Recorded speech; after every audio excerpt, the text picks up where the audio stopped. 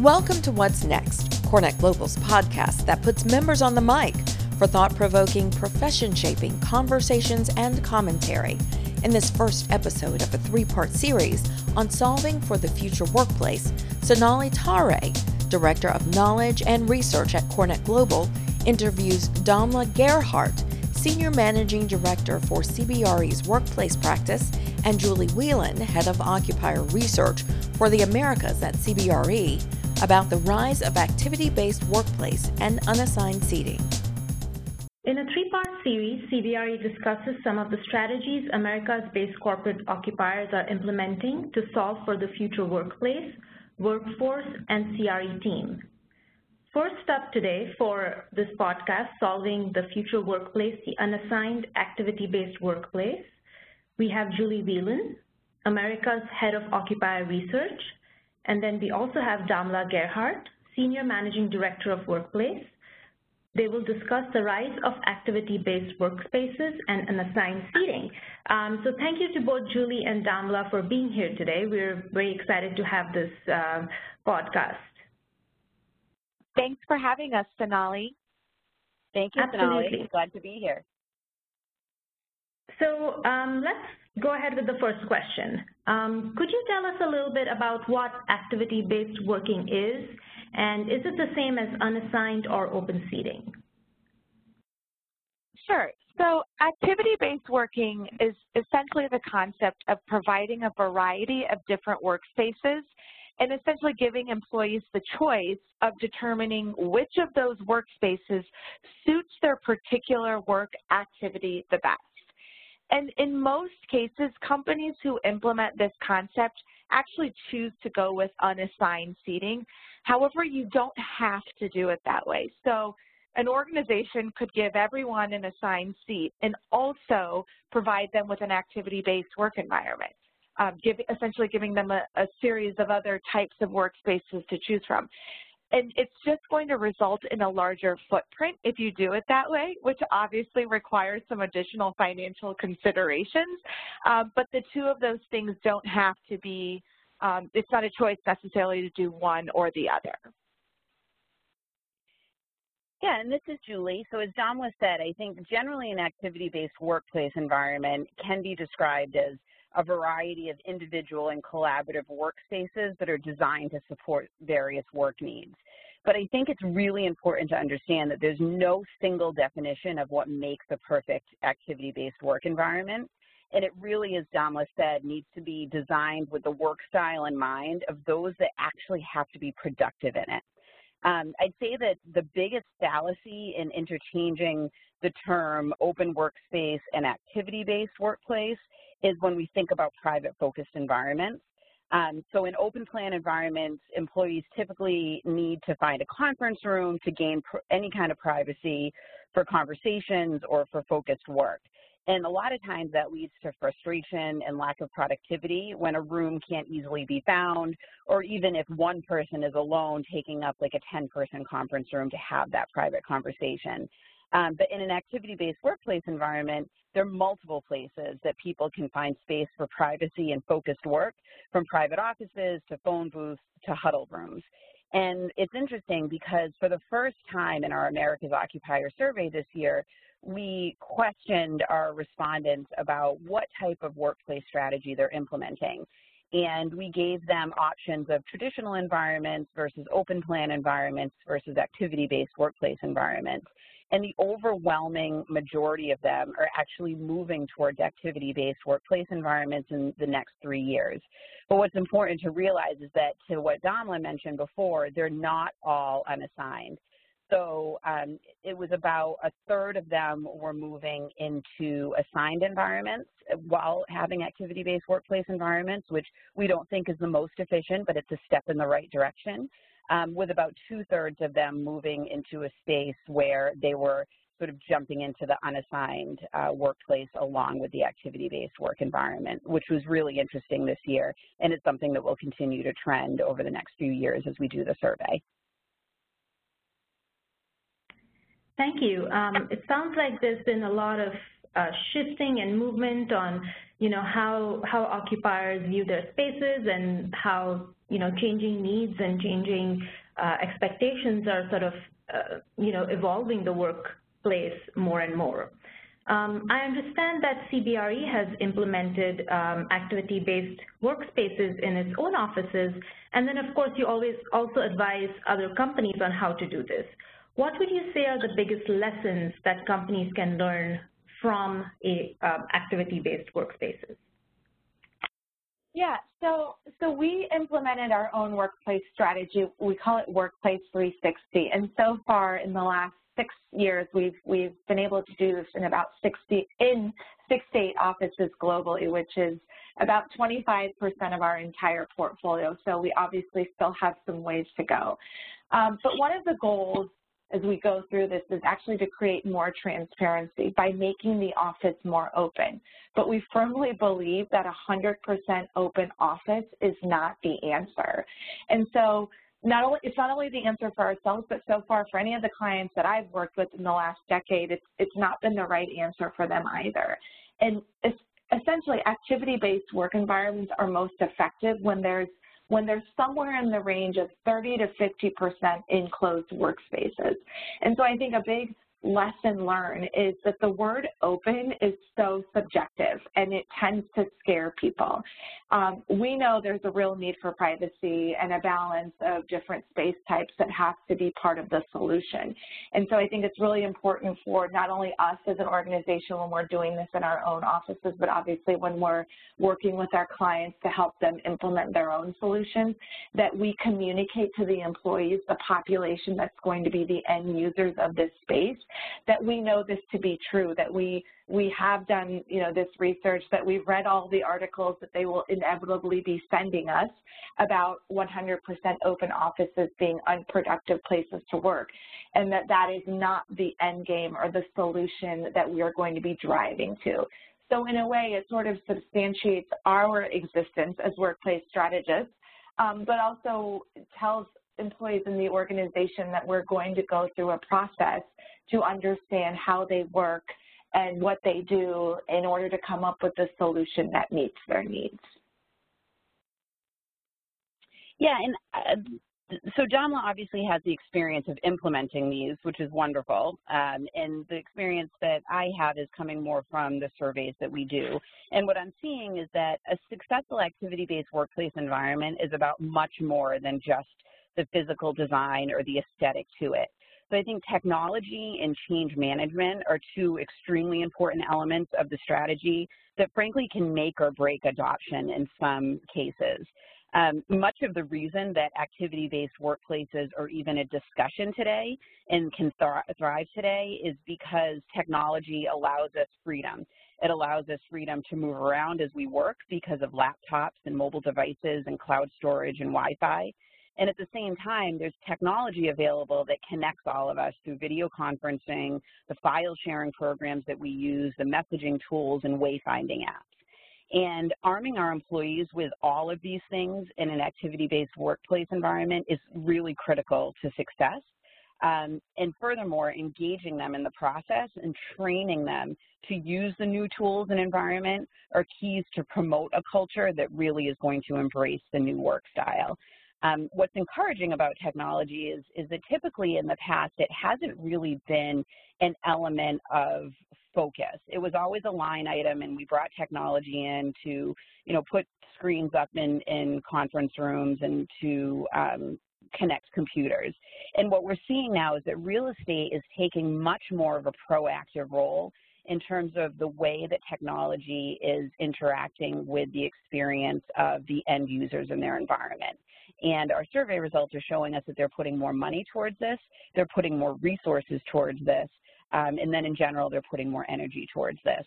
And I think the two together, activity-based work environments that are physically designed appropriately and that have the technology in them that allows employees to be productive and efficient, they become environments that are then integral to an employee's success and that draw the employee into the office to get work done that they simply can't do better anywhere else, which is the golden ticket of where we're all trying to get to with this strategy.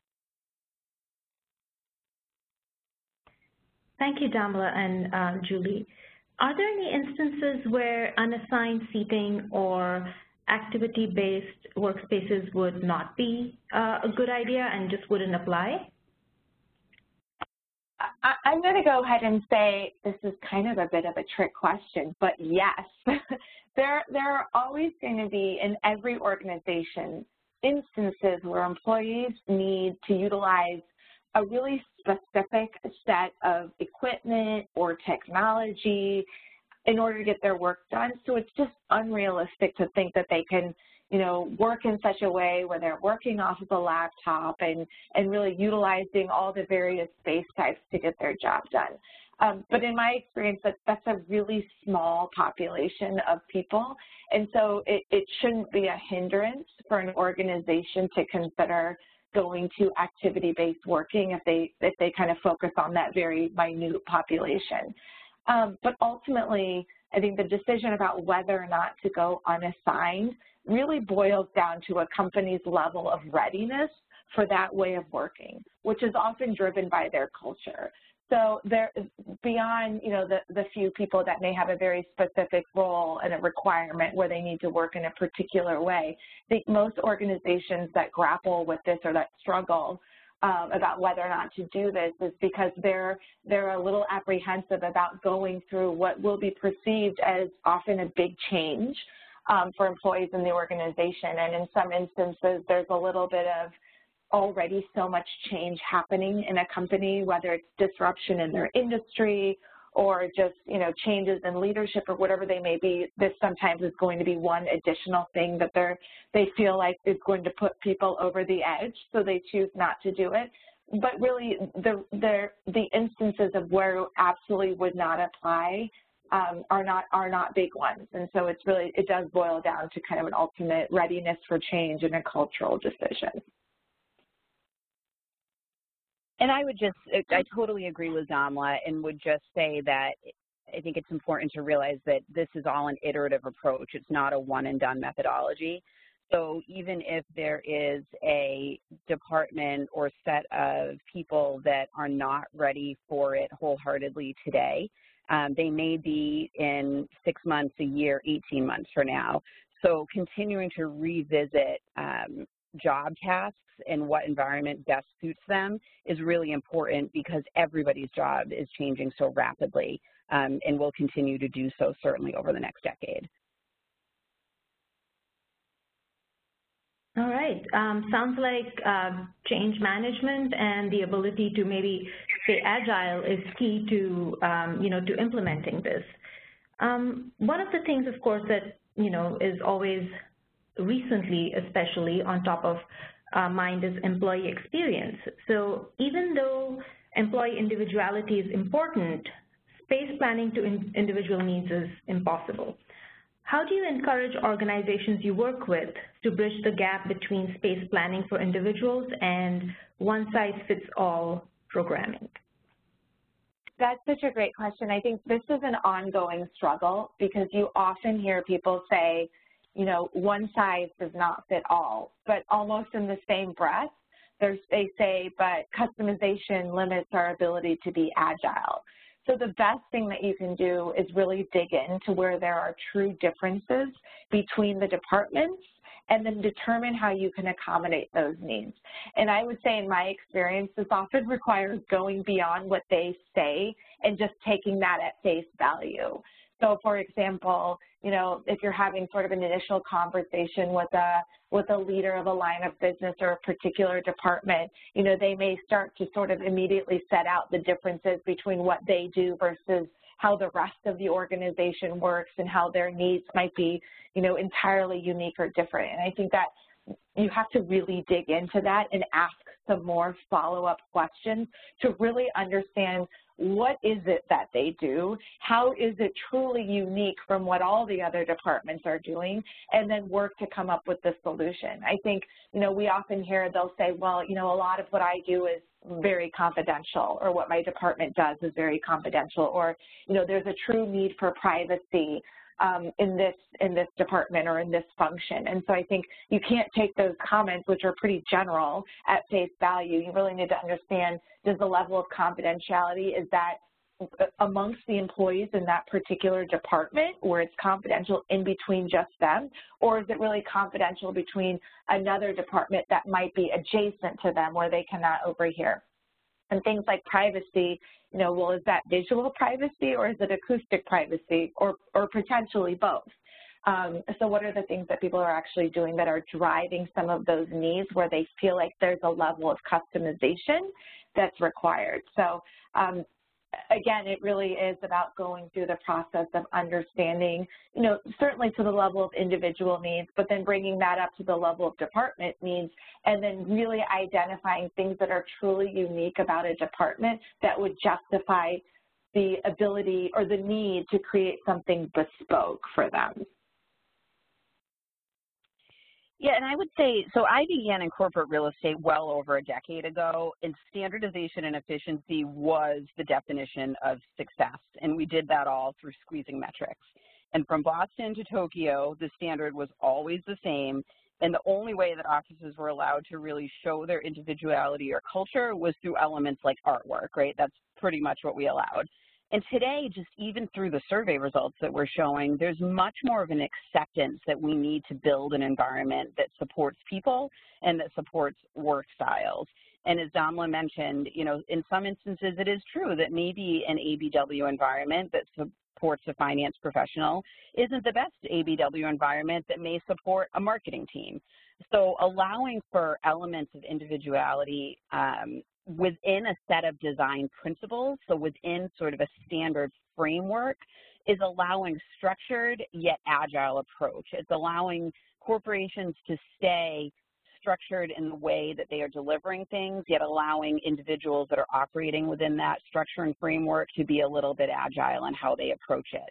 And we can't forget that the way each individual uses their ABW environment is inherently flexible, because it inherently allows for individual needs, because in essence you can use whatever environment within that overall environment that is suiting you on that particular day. And then the only other thing that I would mention there is the addition of amenities. So the topic of amenities is coming up much more often today, and it's not just amenities such as cafeteria or coffee or fitness centers, but they're much more service and experience related amenities that in some ways can be more fungible because they can ebb and flow with the needs of the organization at any given time. They just need to be programmed. And so that is a really great way also to bring individuality and a unique curated feel to these environments through that way. That's great. We're at our last question here. You both mentioned agility in your previous response, and the term agility is becoming more and more of a household term and is associated with real estate strategy more and more. You mentioned a few things about how it can help occupiers be more agile. So how does an ABW environment help to satisfy an agile real estate strategy? Any further thoughts on that? Sure. So when people think about an agile real estate strategy, the path of least resistance usually takes them to talk about flexible space solutions such as co-working. But we're trying to define agility more broadly than just the ability to change quickly. We really believe that any real estate strategy that is agile has to be constantly at the ready to deliver more effective workplaces, more streamlined portfolios, and in turn, what that's going to do is it's going to drive better business performance, and it's going to help attract the talent that is going to drive that better business performance. So every real estate decision, regardless of whether it has to do with a lease term or not, really needs to be taken with that lens on it. For many, the appeal of co-working is, yes, the shortened lease length, but also it's the design and the aesthetic of the space that's often fashioned after activity-based workplace environments. And the majority of occupier requirements cannot be managed through co-working spaces. And so it's bringing up this discussion of building these environments that can be very agile within their own lease structure. And personally, I think that ABW environments promote agility in three specific ways. The first is the environment is more ready to accept changes to organizational structure as project teams become more prolific and they're banded and disbanded, and or people are moved and onboarded. And it removes that cumbersome process of traditional moves that everyone traditionally had to go through, where either the orange or the blue crates were at your desk, and it was like, oh, it's going to be another 2 weeks before I'm settled. That sort of all disappears under an ABW environment, especially an unassigned one. Second, the infrastructure is often able to be reconfigured over a shorter period of time to accommodate changes to the environment, versus more traditional builds that often have to be taken offline for a period of weeks or months to change. And then lastly, it's allowing corporate real estate executives to drive further efficiency out of the workplace. I like to actually call ABW environments Efficiency 2.0, because it's allowing executives to focus on density and mobility now over traditional per-seat metrics. And they're reimagining really the way their space is sized, designed, and allocated to help drive further efficiencies and usage out of their portfolio than ever before. Thank you, Julie, and thank you, Damla, as well. That really ends our questions for the podcast. Are there any final thoughts or comments that either of you would like to add? Thank you. This was great. It was great to have this conversation with you. We appreciate the opportunity. This concludes this episode of What's Next. Want to record a podcast of your own? Have an idea or point of view you'd like to share? Visit CoreNetGlobal.org to learn more.